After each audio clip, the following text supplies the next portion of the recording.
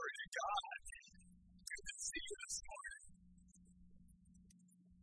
A couple of things before we get into the revelation of Jesus Christ. One, I want to personally thank all of you who come to yesterday to clean the church. We had such a large group and a very hardworking group. And I just appreciate all of you just doing what you all can do. And you wouldn't be able to get there without you. So thank you for that.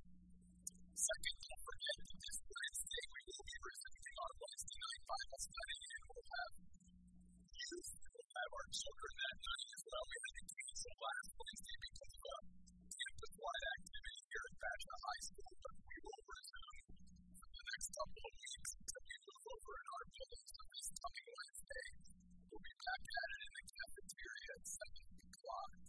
And then one other thing, many of you know that Lexi Coopers has been in Phoenix Children's Hospital for a while now, and will probably be there for a little while longer. And her mother, Lisa, thought it would be encouraging for the father to put a card out there in the lobby as you're leaving today to just sign a little encouraging note to Lexi while she's down there in Phoenix Children's, just letting her know that the church family back here is thinking of her and praying for her while she is in the hospital.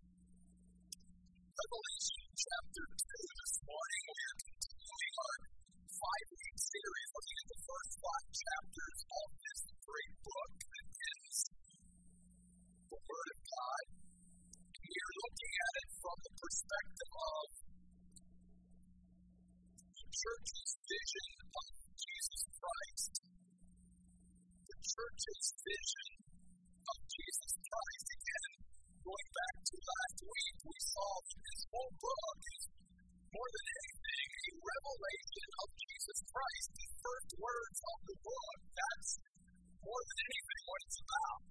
More than what's happening in the last days and all those things. If we don't get more of who Jesus is out of our reading and studying this book, we miss the biggest part of it.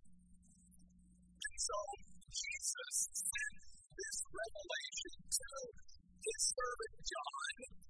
John then sent this to these 7 local churches scattered throughout Asia Minor at the time, in order for the church, of which these churches were representative of, to get a more clear, more accurate, better picture of who Jesus really is. We saw last week that we must move past just having a vision and image of our mind and concept of Jesus, that he is the babe born in Bethlehem, or that he is the one who died for our sins and sort of still hanging on the cross. No, he is the risen Lord. He is exalted to the highest place in the universe. He is, as he says in chapter 1, I am the Alpha and the Omega, the Lord God, the one who is, who was, who is still to come, the all-powerful, the Almighty. He tells John, after he reveals more of himself to him, do not be afraid, I am the first and the last, the one who lives. I was dead, but look now I am alive forever and ever, and I hold the keys of death and Hades. So this is what Jesus is declaring to his church. And he wanted to disseminate this information to these local churches. Because if any group of people should know who Jesus really is and live their lives in accordance with who Jesus really is, it's the church. It's the community of people who profess and confess his name. And when we move into chapter 2, I want us to focus again on what we are seeing of Jesus or from Jesus. And then I want to end today's message by looking at 3 very significant statements that Jesus makes to his church that all apply to us today. First of all, notice in chapter 2, verse 1, he says, this is the solemn pronouncement of the one who has a firm grasp on the 7 stars in his right hand, and the one who walks among the 7 golden lampstands. I want to first direct your attention to that first phrase in chapter 2, verse 1, the solemn pronouncement. You'll notice that phrase repeated over and over again in verse 8 to the church at Smyrna, in verse 12 in the church at Pergamum, and in verse 18 in the church at Thyatira. That's why he ends each of these messages with these words to each of the church. In verse 7, if you have an ear, then you better listen up. You better hear what the Spirit is saying to you, the church. Jesus is communicating a message about himself to his people through the Spirit of God. Notice he says this again in verse 11 to the churches first. To the one who has an ear, you better hear. Notice verse 17, the church at Pergamum. To the one who has an ear, you had better hear.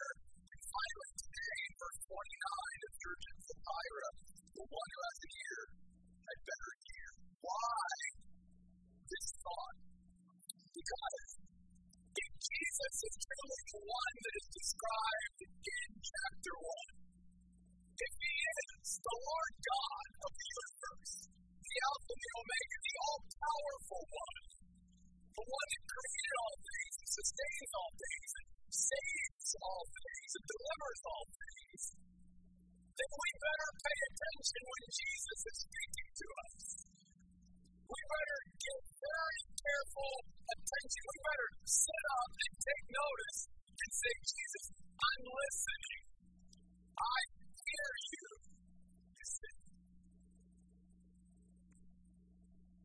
How sad is it when Jesus is trying to speak to his people and our mind and our ears are in completely different places and spaces, and even when we come to church, we're saying, God, part of the reason why I hope you come is because you want to hear the Lord, and yet sometimes, again, we can be all over the place with our thoughts and our ears and our minds, and not really able to just listen, because we know that it really takes effort to listen. It takes energy to listen. We've got to sort of be, on our best, if you will, and in a good place to be able to really absorb what others are saying to us, and obviously this includes Jesus himself. If Jesus is the one revealed to us in Revelation 1, then one of the first things we are reminded of here as the church is to make sure that we listen carefully, very carefully to everything Jesus is saying to us, that we will pay attention. I know I'm dating myself many years ago. There was a commercial about E.F. Hutton.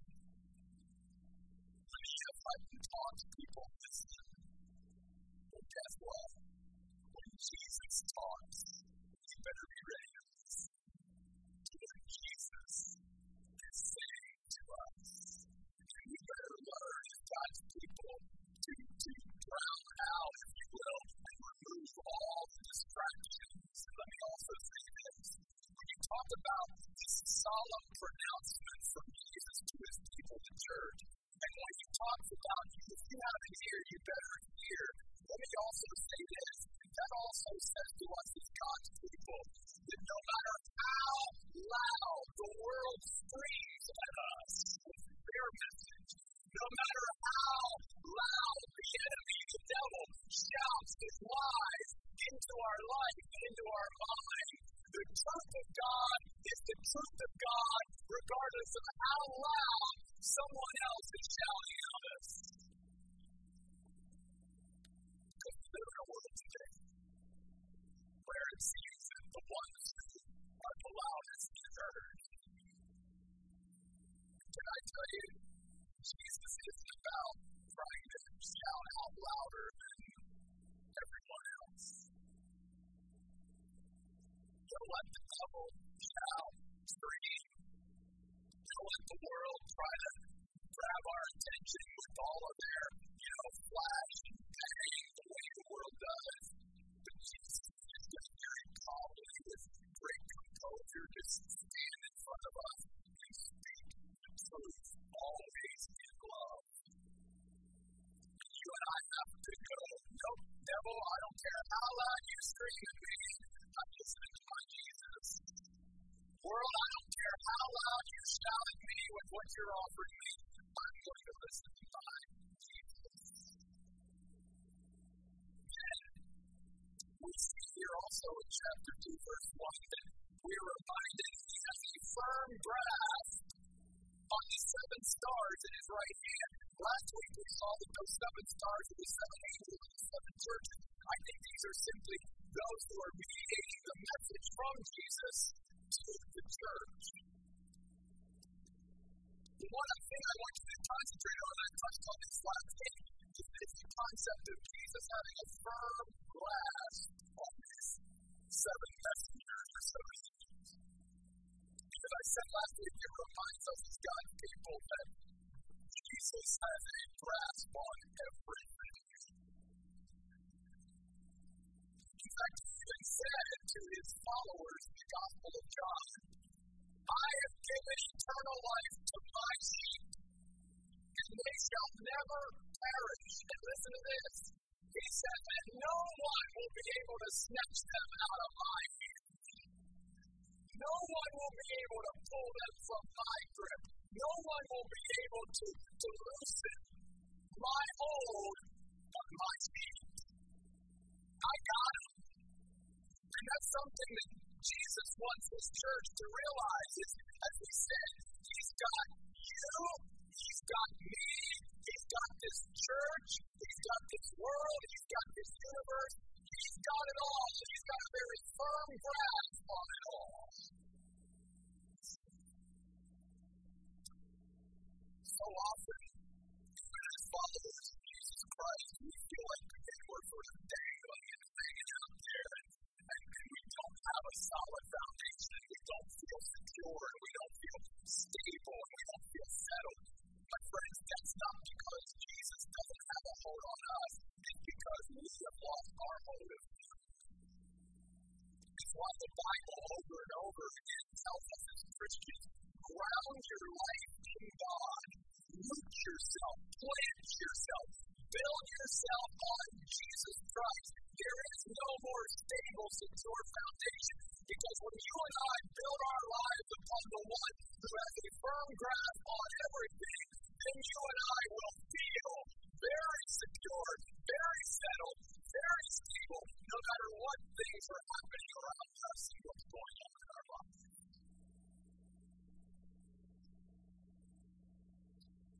Jesus Christ has a firm grasp on everything in this universe that he created.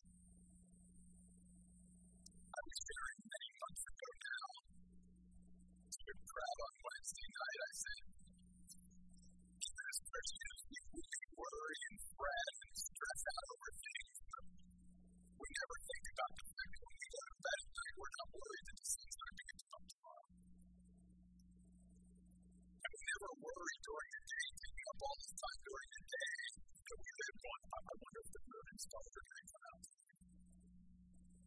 But yet the Bible says we trust God to be able to bring the moon and stars up every night and bring the sun up every morning. We believe, as we have sung about it, that he's faithful, that he's trustworthy, he's reliable, he's dependable. In fact, there is no one more reliable or dependable. Then why do we not trust him for anything else? He can handle the big things. Do we not think he can handle our lives and what's going on in our lives? Firm grasp. Firm grasp. And then John records here that he also walked among the 7 golden lampstands. We saw last week at the end of chapter 1, the 7 lampstands are the 7 churches. In fact, even in chapter 1 and verse 13, the revelation is that there is one who is literally in the midst of the lampstands.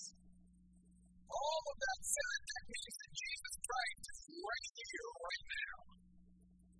He's declaring, I'm right smack dab in the middle of every one of our churches.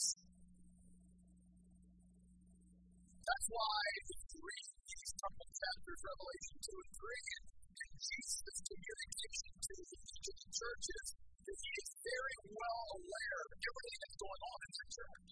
He said, I know. Here's what I commend you for. Do I know what's going on? I know who's doing what. I know who's really there and who's not. I know I'm the Lord God. He said, I'm right there in the midst of it all. I see everything. That's why he can correct the things that he wants to correct in each and every church, because every church is different. Every church has things that Jesus would commend us for and things that he would say, I need you to correct this, or I need you to do this differently, or I need you to do this better or more. But Jesus knows because he's walking amongst the lampstands. He's right in the midst of us. And so often, even as God's people, we do church as if Jesus isn't here. But to follow Jesus in a worship song every once in a while, that one of the lines is singing as if he's not even in the room. Well, folks, we need to be reminding God's people that as we do church together, Jesus is right here with us, right in the midst. And so let's start doing church together and doing church as God's people as if he's here and not like he's not. How different would our Sundays be if we literally came into church with the mindset, I'm sitting beside Jesus today. Or that I'm going to see Jesus when I walk into that building. Well, guess what? Whether you see him with your physical eyes or not, you should see him with your spiritual eyes because he's here. And he's been here since the very first person walked into this auditorium this morning. Which is why I tell any of God's people, ministry doesn't start when everybody gets here in a local church. Ministry starts the minute the first person walks on campus to that church. That's when ministry starts. Jesus has already beat every one of us here. Jesus is here before any of us. And he's waiting to see who's coming to my house today.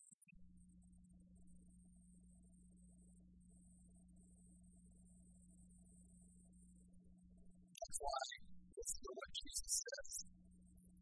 We'll come back to this in just a moment in verse 4 of chapter 2 to the church at Ephesus. After he commends them for a few things, he said, but I have this against you, you've departed from your first love. Therefore, remember from what high state you have fallen, and repent, do the deeds you did at the first. If not, notice these next words. I will come to you and remove your lampstand from its place. Don't miss that. You know what Jesus is saying? He's saying to be a lighthouse for him, to be a light bearer of him in whatever community he places us. It is not a right, it is a privilege and a responsibility. And if the church, any local church, stops making its primary ministry not about him, but about us or about something else, if the church becomes known for this and that, but not about Jesus Christ and proclaiming him and elevating and exalting him, then Jesus said to every local church, you will lose your privilege to be my light in that community. You may still exist as a church like many do today in America.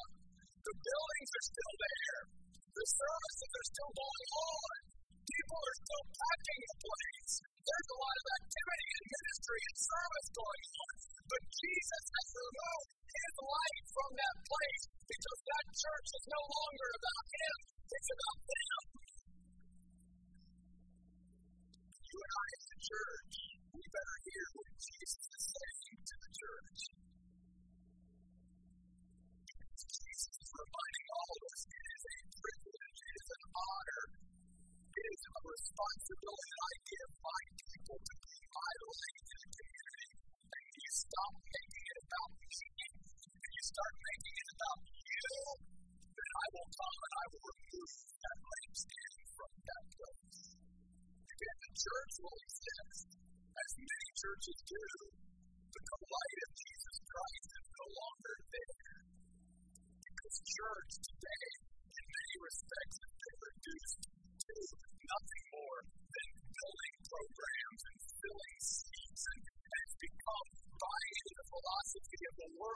church has become primarily therapeutic rather than transformative.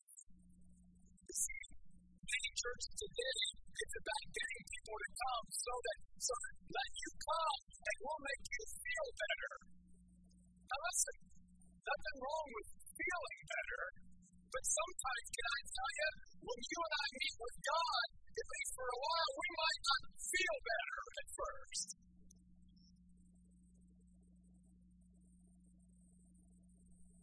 Because more than anything, the local church should exist. And our primary purpose shouldn't be to fill seats or to be therapeutic, but to meet and engage with the living God. That's what church should be about. That I come to church to meet with God and to worship Him and to do business with Him and let Him speak to me and fill me. Fill me. Sometimes I might have to feel worse before I feel better. Because one of the other things we learn about Jesus is in verse 12 of chapter 2, is the solemn pronouncement also comes from the one who has the sharp double-edged sword, the Word of God. We learn in the book of Hebrews that the Word of God is sharper than any two-edged sword. Because the Word of God can be that surgical instrument that God uses to cut out the things that shouldn't be there and to make room for the things that should. You know, you and I who have been through any kind of surgery, even minor surgery, which I say they shouldn't ever call surgery minor. I'm sorry. But even that, initially it might hurt. But hopefully the benefit of that after the healing takes place, after a little bit of time, is that you and I feel better because we were willing to go under the disease. That's what God's people, that's what we need to see, that's what God wants His church to see. He is the one who's sharing a message with us, and we better hear it. And we better understand He has a firm grasp on everything. And that He is right here amongst us, walking right in the midst of our church, like He is every church. And that in order to be His light bearer, His lampstand, that means we have a responsibility.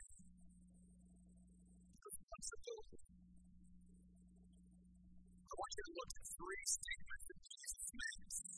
And in these three statements, I think we begin again to realize who Jesus really is and what you and I can have in Jesus if we will simply open up our lives like never before to Jesus coming in and truly filling us up with Himself.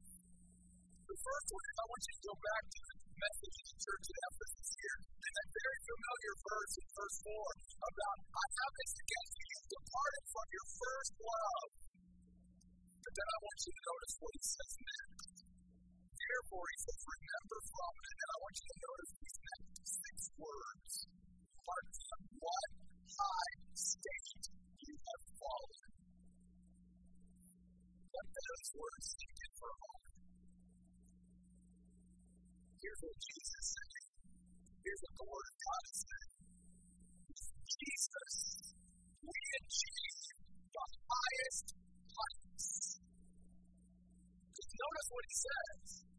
When a person or a church is willing to receive the love that I want to pour out on them, and when in turn they begin to truly love me,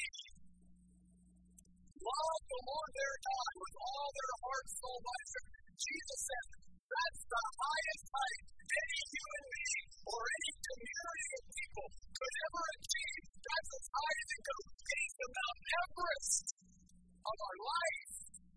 It's receiving the love of Jesus and then giving back that love to Him.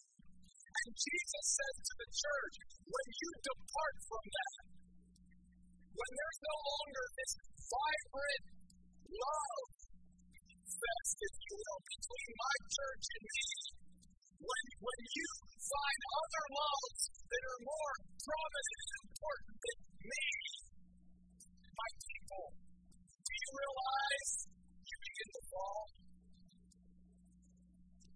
Because the highest heights that a church or any human being can achieve is when we, again, receive the love that Jesus has for us and we give it back to Him. You and I, on earth, could have the most menial, humble position on earth, and yet have achieved the highest height that anyone could ever achieve when you and I open up our heart to Jesus and we pour out our heart to Jesus in love. That's as high as it goes, folks. And so often, even as Christians, our life is reduced, really reduced, to climbing a corporate ladder. Somehow getting to a certain level in the world. Getting accolades and the pain and the power and the position again that the world can offer. Jesus says, you realize all of that compared to my love, you haven't gotten anywhere. If you're not receiving my love and loving you back, because that's the highest state any of us could ever achieve.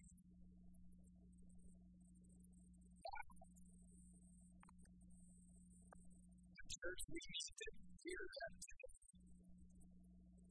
Because so many Christians, we have Jesus, but then we start trying to climb some other mountain to achieve something else, as if there's going to be something more out there that's going to be more fulfilling, more satisfying, more of all that than what the love that Jesus has for us, and the love that we can pour out to Him can do for us. Wow, what a combination of this church. So one time, you were as high as you could go, but now you have slid down. Because it's not about me anymore. I'm not your first love. I'm not your first priority. You're now making church about other things. You fall. How sad. I want you to know in an encouraging way. If you're looking to go up, you can go up no higher than just receiving the love that Jesus has for you today and then pouring that love back on you. You can't go any higher. That's as high as it gets. That's why heaven always pictures being high. What greater heights can someone experience than being in the very presence of Jesus and having that unhindered love just poured out on us, and us just for all of eternity pouring our love back on God. Secondly, notice this next statement in verse 10 of chapter 2. He tells the church in Sparta, do not be afraid of the things you are about to suffer. The devil is about to have some of you thrown into prison so that you may be tested. And you will experience suffering for 10 days. Remain faithful even to the point of death, and I will give you the crown that is life itself. Not only with Jesus will we achieve the highest heights, but with Jesus we will experience the greatest life. Notice Jesus says to His people, you can even give up your physical life. You can even be martyred. But He says, I'm going to give you something better than even life on earth. I'm going to give you eternal life. And remember something too, when Jesus talks about eternal life, it's more than just that everlasting, forever life that you and I have with Him. When we get with Him to glory, it's about a higher quality of life, even here and now. And Jesus again is saying to His people, you realize with me and only with me will you achieve a life like no other. Which is why Jesus said to His followers in John 10, "Down, you good shepherd, I have come that you might have life and have it once and have it more abundantly." Abundant life. The greatest life any human being, any church could ever experience is the life that only Jesus Christ can give. Folks, there are so many people today that are living, but they're not alive. And they're living, they're breathing, but they're not experiencing the greatest life that they could have. And it's not just people that don't have a personal relationship with Jesus Christ can't go through this little mini earthly life that you and I get to enjoy and not have some joy and happiness and have some great experiences. But it'll never reach the kind of life that any could have apart from Jesus. Jesus says, the life that I will give you is a better life, a greater life than you could ever experience doing anything else or with anyone else. Only I can give you that life because He is the only giver of eternal life. Jesus says, you want to really experience life? Live with me. That's why Paul said, for me, living is Christ and dying is gain. I got it good no matter what. If I'm here and I'm alive on earth, I get to live my life every day with Jesus Christ and life with Jesus every day. It doesn't get any better than that, Paul said. And then the day that I go home to be with Jesus, that's a promotion for me. I just go up even higher. I'm getting rid of all this stuff that keeps holding me down from experiencing the greatest life I could ever experience. People are looking for life today. And they're looking for life in all the wrong places, which is why hopelessness and suicide and all of these things are on the rise around our world today. Why are more people doing these things? Because they're trying to do life apart from Jesus Christ. They're not making it about Him. And yet Jesus is saying, I'll give you the crown that this life is. I'll give you the very best life, the greatest life you could ever have in this life. Some of you have been wrestling with turning your life over to Jesus, but you think if I really just let go and let God take control of my life, I follow His plan and purpose, my life is really miserable. Oh my, that's a lie from the devil. You need to shut that voice off. And you need to listen clearly to the true loving voice of your Savior Jesus. And you need to hear Him say, if you follow my plan and purpose, your life is good.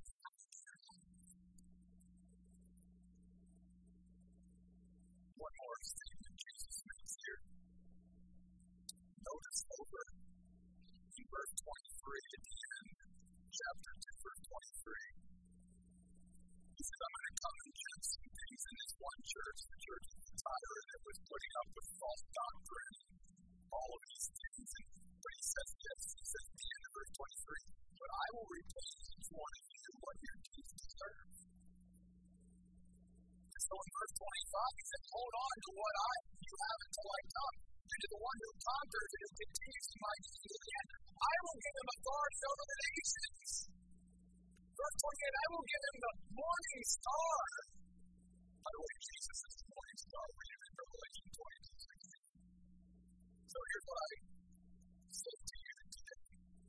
With Jesus, we not only achieve the highest heights, with Jesus, we not only experience the greatest life, with Jesus, we enjoy the richest reward.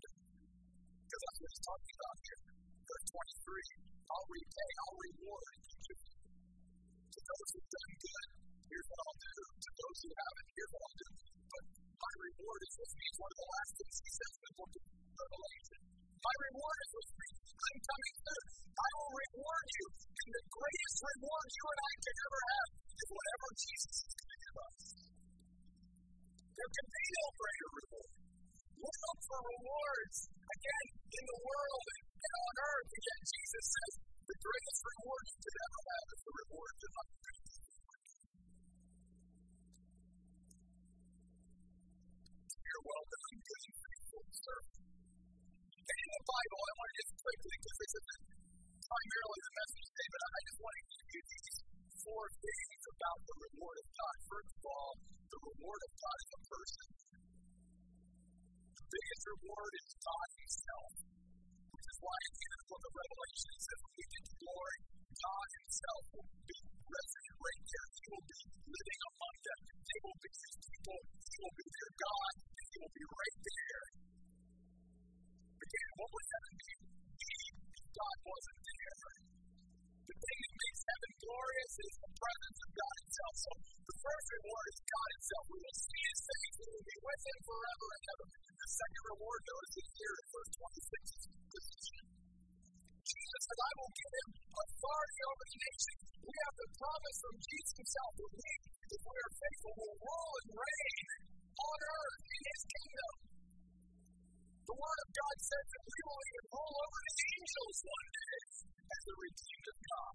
And even though now, the angels in a sense are above us, that one day that's going to flip, and the angels are going to be beneath us, and we're going to rule and reign over the whole angelic realm. Our position is not eternity. There's also the place. Jesus said, I go and prepare a place for you.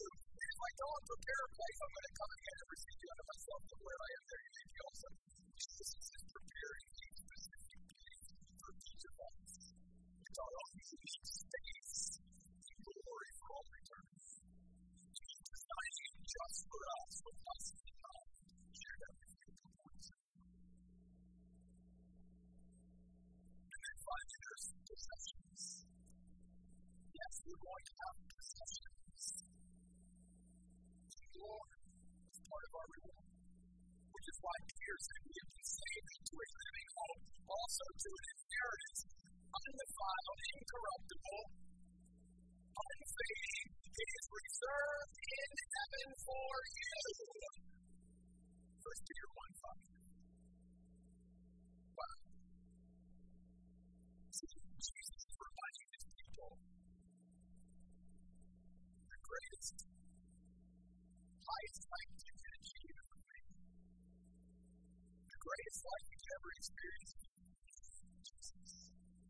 The greatest reward you could ever have as a human being is the reward that I will give you. Contrast that with the devil's temptation of Jesus. I'll give you the whole world if you come down to me and worship me. The words of Jesus to the rich young ruler. You can have the whole world and yet lose your own soul. What can the world offer us if Jesus can't do that? And yet so often as the church, we're going after what the devil wants to give us and what the world wants to give us instead of being locked down and locked into what Jesus alone can give us, which is better than anything the world or the devil can ever offer us. This is what Jesus wants the church to do. This is who Jesus is. Go back to chapter 1 and let's read these words together. Beginning in verse 12. I turned to see whose voice was speaking to me, and when I did so, I saw 7 golden lampstands, and in the midst of the lampstands one like the Son of Man. He was dressed in a robe extending down to his feet. He wore a wide gold belt around his chest. His hair was as white as wool, even as white as snow. His eyes were like a fiery flame. His feet were like polished bronze, refined in a furnace, and his voice was like the roar of many waters. He had 7 stars in his right hand and a sharp double-edged sword extended out of his mouth. His face shone like the sun shining in full. This is Jesus. I think you and I, as his people, as the church, truly have a concept and view and vision of who Jesus really is. But listen, we'll put on our ears and listen carefully. So we'll realize that Jesus got a firm grasp on it. On me, on everything. Why am I worried? Why am I fretting? Why am I all stressed out? And I'll realize that I need to start doing church as if he's here, because he's always here. He's waiting on us. And only when Jesus, this kind of Jesus, biblical Jesus, the Jesus revealed to us in Revelation, only with him can we achieve the highest heights, experience the greatest life, and receive.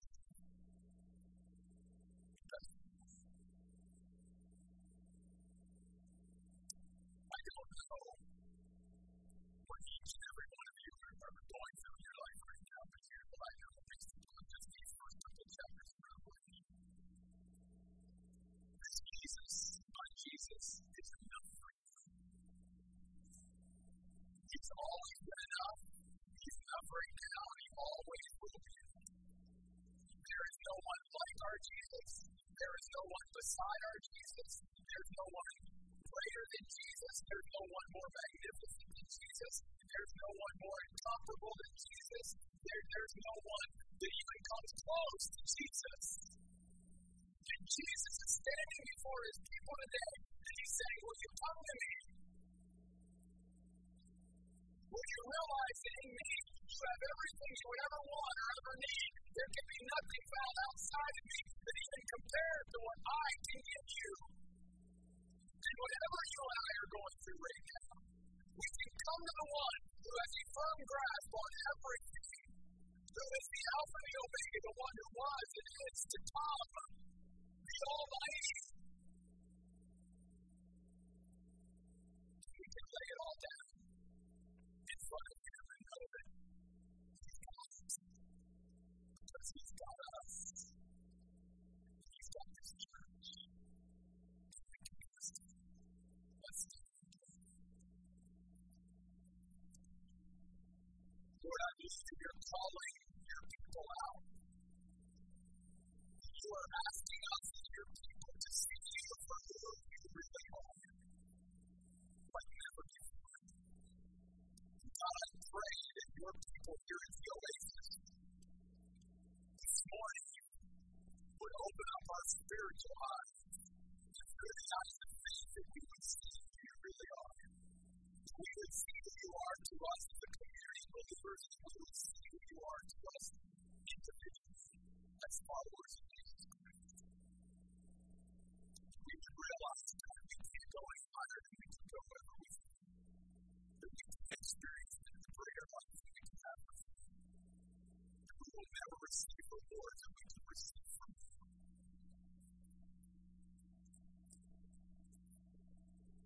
God, I pray that the devil may be shouting in the world, may be screaming at us, but we will simply block those voices out, and that we will hear your truth coming through loud and clear.